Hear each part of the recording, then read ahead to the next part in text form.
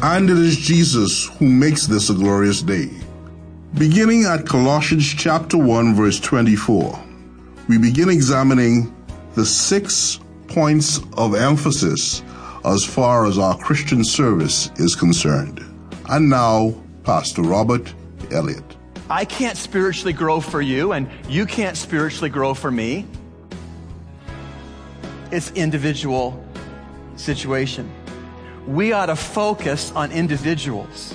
We ought to have at least one person we pray for who is a believer and one person we pray for who's lost.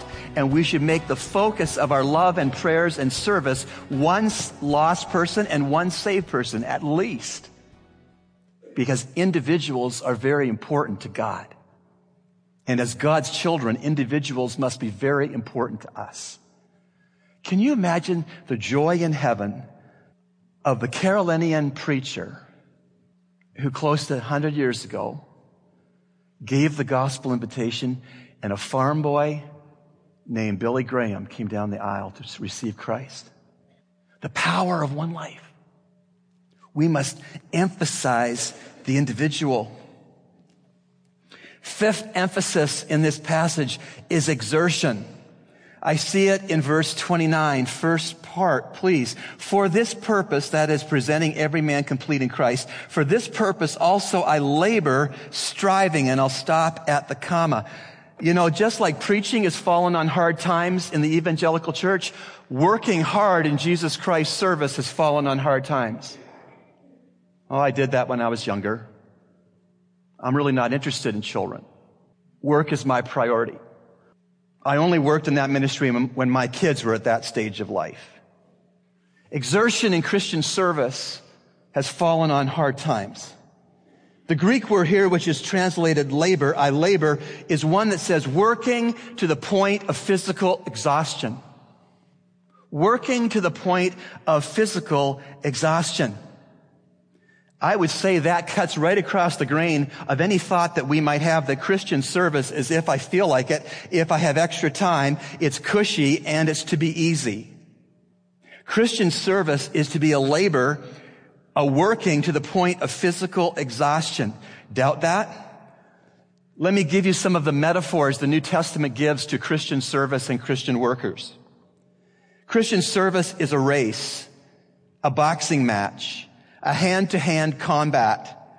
And Christian workers are compared to athletes, farmers, soldiers, under-rowers, and those who have been crucified. We are to exert in our service for Jesus Christ to the point of exhaustion.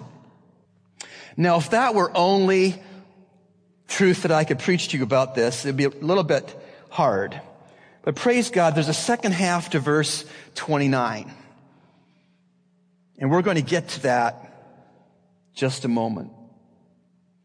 To recap, so far we've seen 5 emphases. The church, preaching, Christ in you, the individual Christian, exertion, and now the 6th and the last emphasis in the passage is indwelling power. Thank God there's a 29b and not just a 29a. I'll read the whole verse. For this purpose also I labor, striving according to his power, which mightily works within me.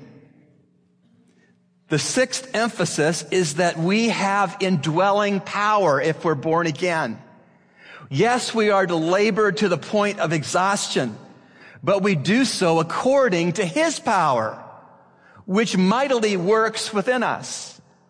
Could it be that his power is not mightily working within us because we're not exerting? 2 things I want to show you from the second part of verse 29. According to his power. The idea here is proportional to the reservoir out of which it's being ladled. If you are here today and you have $5 in your bank account, and bless you, you choose to tithe on those $5 and you put 50 cents into the plate, bless you.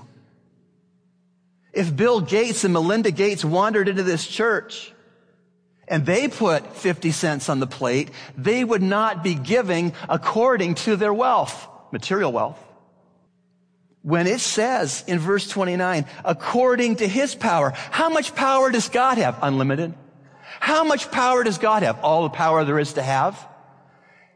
We can serve and exert to the point of exhaustion, tapping into the unlimited power of God, the power that raised the Son of God from the dead. According to, and it's His power. The power that spoke the creation, the universe into being by the word of His mouth. The power that will defeat all the rebels of the last coup d'etat against Jesus Christ in the book of Revelation. He'll slay them with the sword of His tongue. That's the power that we can tap into. The power that has made you and me brand new people to what we used to be. That's the power. We can serve Christ willingly to the point of physical exhaustion with the power out of the reservoir of God's power, activated to us by the Spirit of God who lives within us. Sometimes I do premarital counseling for two people who have never been married and they're lost. They are not Christians. And I will go through 6 weeks of biblical teaching about marriage with them, and I will say every time I meet with them, you do realize that what I'm sharing with you from God's Word about marriage right now is a Lamborghini without an engine. There's nothing wrong with the principles or the truth of marriage I'm teaching you, but you have no engine in your Lamborghini to do any of it until that Jesus Christ becomes your Savior and the Spirit of God comes to live in you. So right now we're just looking at a Lamborghini without an engine. There are too many Christians who are Lamborghinis who have the engine of the Spirit of God who don't draw upon its power, His power. He is not an it, He is a He. My friend, Greg St. Kitts, used to work for Dell Computer Helpline. He had a lot of funny stories. People using the disc tray out of their towers for coffee holders, and the mouse. A lady said her mouse didn't work. It's full of fibers. He said, "Where's your mouse?" "Well, it's under my desk, and when I press it with my foot, I can't seem to get it to do anything." Greg had a lot of ideas, a lot of stories, but in the context of what I'm teaching you right now, one of the common questions he got as a Dell support phone call guy was, "My thing won't start. My computer won't fire up." His first question, is it plugged in? Is it plugged in? Are you plugged into the indwelling Holy Spirit? I didn't ask you if you have the Holy Spirit. If you're saved, you have the Holy Spirit. But are you plugged into Him? Are you walking controlled by Him? Or are you grieving Him? Or are you ignoring Him? 6 emphases. 6 emphases that we should have as Christ's servants. You know, Taco Bell, I like to go to Taco Bell. I usually sit at Pastor Garver's booth. They put a brass plaque on the one in Matamoros where he used to always sit. I usually sit in his booth, and Taco Bell's introduced a new breakfast menu. You heard about that, right? How could you miss it? Taco Bell sells all these things on their menu, but right now their emphasis is breakfast. We have all these options as Christ's servants, as Christ's children, redeemed children. We have all these options, but this passage says, stress 6. Stress 6. Stress 6. The church, preaching, Christ in you, the individual, exertion, and indwelling power. The church is emphasized when we get seriously committed to it. Preaching is emphasized when we receive it and don't grade it or criticize it.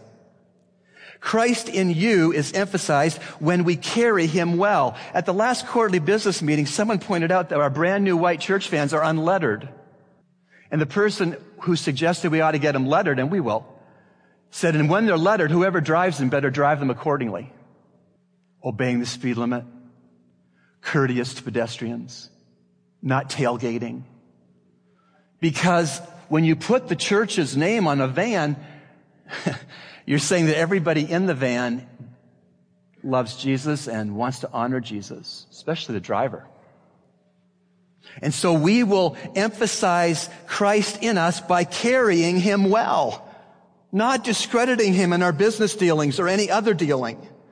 We will stress the individual as we ought by caring for one person. I challenge you to care for one lost person by praying for them and by trying to help them if you can have that access, and by caring for one believer in our church. Phone them up this afternoon. You know, Pastor challenged me to care for one believer in our church family, and I would like that to be you. Would that be all right with you? Could I watch your kids this week? We emphasize exertion in Christian work by stop being lazy. Some of us are running around here with 5 hats on, exhausted, and others of us come here on Sunday mornings for an hour and then just check out. We got to stop being lazy. And how do we exert indwelling power? By walking in the Spirit. By asking the Spirit of God to give us wisdom in parenting, and wisdom in schoolwork, and wisdom in relationships, and strength for the commute to the job site. And we don't do anything except we ask the Holy Spirit to empower us. These are the emphases of the text. May it be far more than an educational experience. Stand with me, please. Fairest Lord Jesus, crown him with many crowns. We would crown you by emphasizing this church in our commitment. We would crown you by emphasizing preaching, by receiving it and not criticizing it. We would crown you by recognizing that you, Lord Jesus, are in us by your Spirit. We would crown you by loving and caring for individuals, one lost and one within the church family. We would crown you, Lord Jesus, by exerting and by giving our best efforts, even to the point of exhaustion in serving you. We would crown you, Lord Jesus, by drawing your power, which is available to us in the indwelling Holy Spirit. Lord, change the man in the pulpit and change the brothers and sisters in the pews. For we ask this in Jesus' name. Amen. And now, today's ministry spotlight. Well, I'm very pleased this morning to have Jan Sawyer with me in the radio studio. And Jan, I'm very grateful to know that the Lord used you and your late husband, Kenny, to start up the Care Kitchen, which Calvary Bible Church hosts. And I just had a couple of questions I'd like to ask you about this ministry. First of all, what is the Care Kitchen ministry?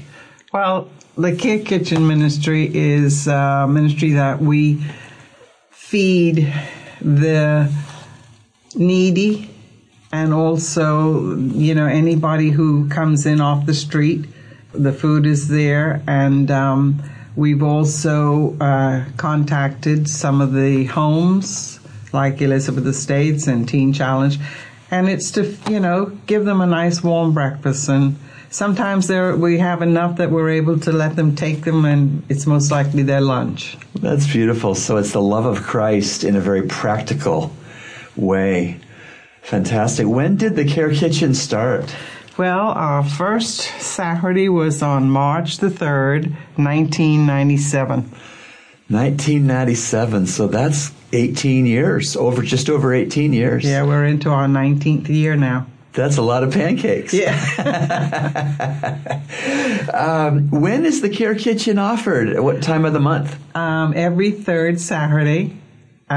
We start serving at 8 o'clock, and we try and close the doors at 9:30, but a lot of times we're not able to because the people that come in, and we try not to turn anybody away. I'm sure. So the third Saturday of the month, and again, the starting time is? 8 o'clock. 8 o'clock, 8 a.m. Wonderful. Now, where does the food come from? Well, the food comes from the actual workers. And then we have people that want to help Care Kitchen, but they can't give their time. So we have people outside that supply us with eggs. Some supply us with whatever they can. We have a group that can't come, so they come and they set up sometimes for us, and then they come back when we're finished, and they clean up the auditorium for us. So we only have basically the kitchen to worry with. That's great. That's a team effort. What are typical things that people might be served for breakfast? Oh, they have a great menu. We have pancakes and eggs. We have sausage, and we have grits, and we have corned beef that we can serve with the grits.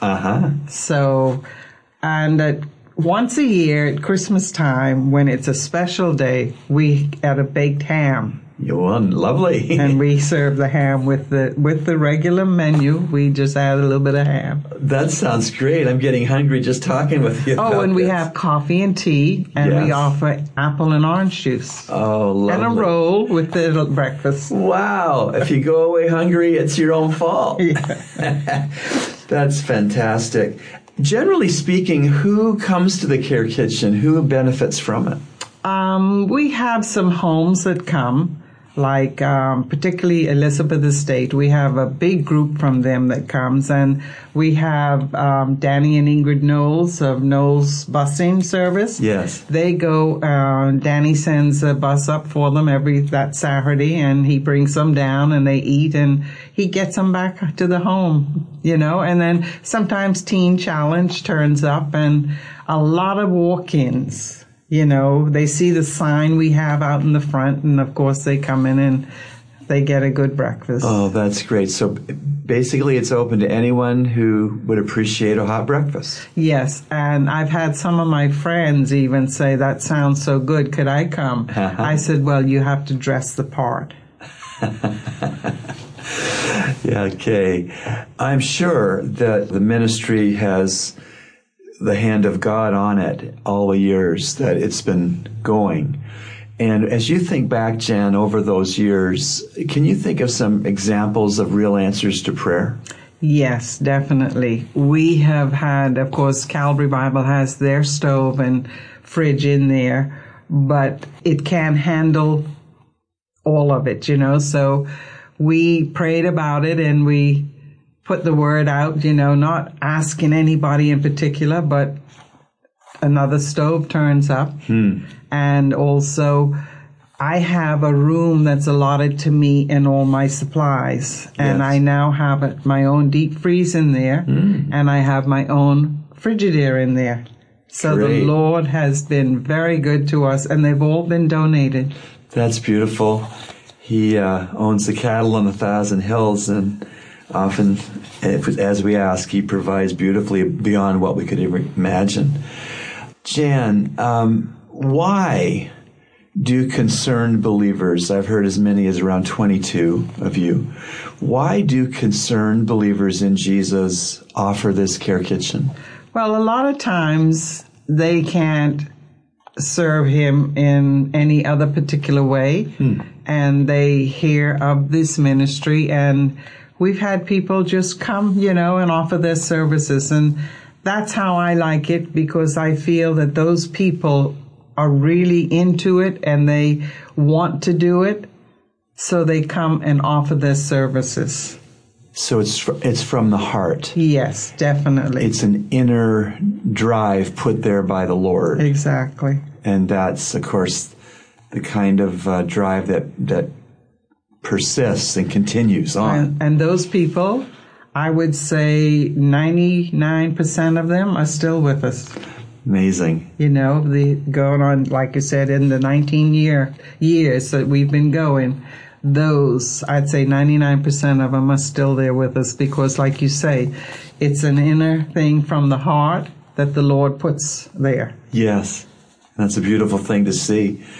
Just in wrapping up our visit today, Jan, is there anything else that you would like to say to our listeners this morning?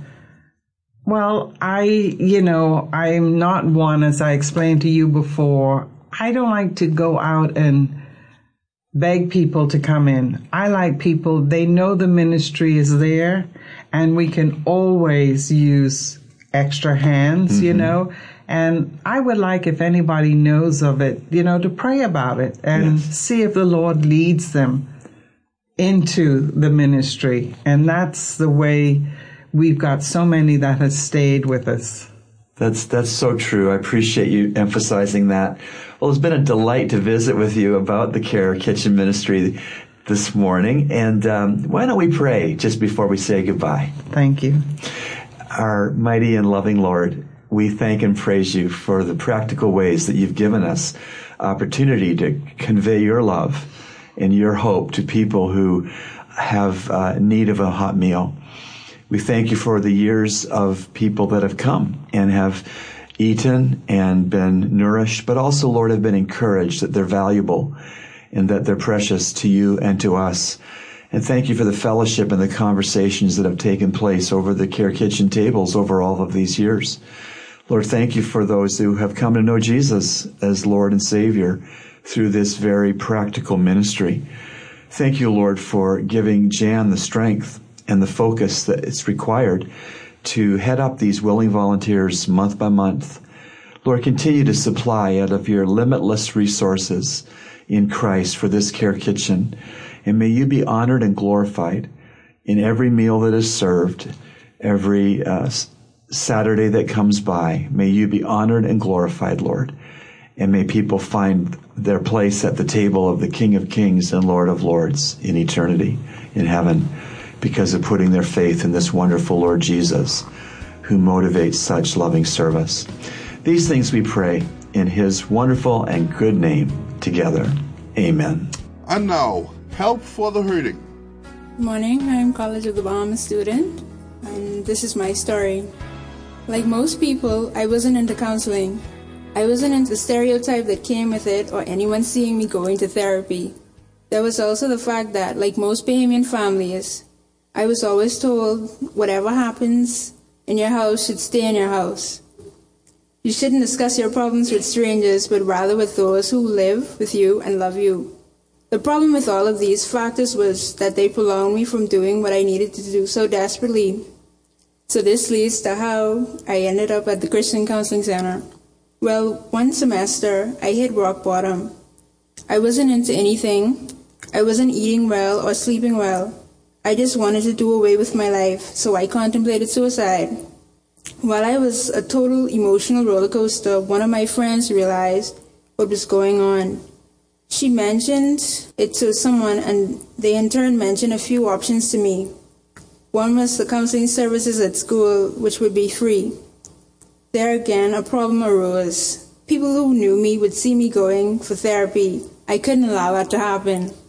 Another option was the Christian Counseling Center. I decided to consider it because it was the most affordable. But that was the other issue. I needed money. How was I going to do this with the family that I had? I decided I would borrow it from my sister who was away in school studying psychology. I thought, maybe she'd be more understanding since her major is psychology. So I asked her. She said, all right. I felt terrible about doing this. So somehow I managed to tell my mom. She wasn't into it, but if it was necessary, she would have helped. I made the appointment before I told her. When I made it, her attitude seemed to change. My first visit. I sat in the waiting area all nervous. I'm sure I was sweating. I was like, I hope she's nice, caring, compassionate, and understanding. Finally, I met Mrs. Arnett. We did the minor counselor-client introduction. Then we started to talk. I surprised myself talking all my business.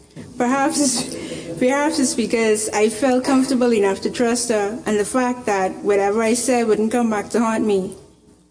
Also, Mrs. Arnett respected me when I told her I didn't want to be preached at or scriptures thrown in my face. I still had my doubts. I was like, at the end of these sessions, I wouldn't feel better, so I put up a form of resistance. As time went on, I began to feel better. I began to be more open about things that bothered me, things that held me captive for years. I began to let go of a lot of past hurts and I learned how to better deal with situations. I'm sure that comfy chair that I sat in during sessions helped me to talk all my business too. Personally, I believe I'm a better person because of the center. Even if I didn't get anything else out of it, I was able to learn how to let things go. And now, the Bible's answers to your questions. Pleased to have a good question here submitted that I'd like to answer this morning. The question is, why do we have the Sabbath on Sunday instead of Saturday? Well, this is often a question that Jehovah's Witnesses raise. And we have no observance of the Sabbath because there is no New Testament example of believers observing one, and because there is no New Testament command to observe one either. What we have instead is the Lord's Day. This is on the first day of the week, and we have the Lord's Day on Sundays because, number one, Christ arose from the dead on the first day of the week.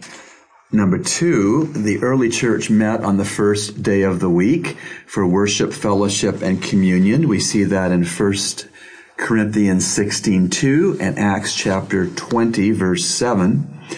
Number three, we are the church and we are not Israel. Romans chapter 9 makes a distinction between the two. Number four, we are under grace, not law. Romans 6:14 teaches that, among other places. And fifth and last, God is doing something new in Christ. And the Lord's Day is a new day with a new name. Hebrews 7 verse 12, Psalm 118 verses 22 through 24, and Revelation 1 verse 10. You've been listening to Echoes of Calvary, a radio ministry of Calvary Bible Church, Nassau, Bahamas. Our morning worship service begins this morning at 11 a.m. in the sanctuary located on Collins Avenue. We encourage you to join us. Feel free to write us at eocradio@gmail.com or P.O. Box N1684, Nassau, Bahamas. And remember, everyone needs a Savior.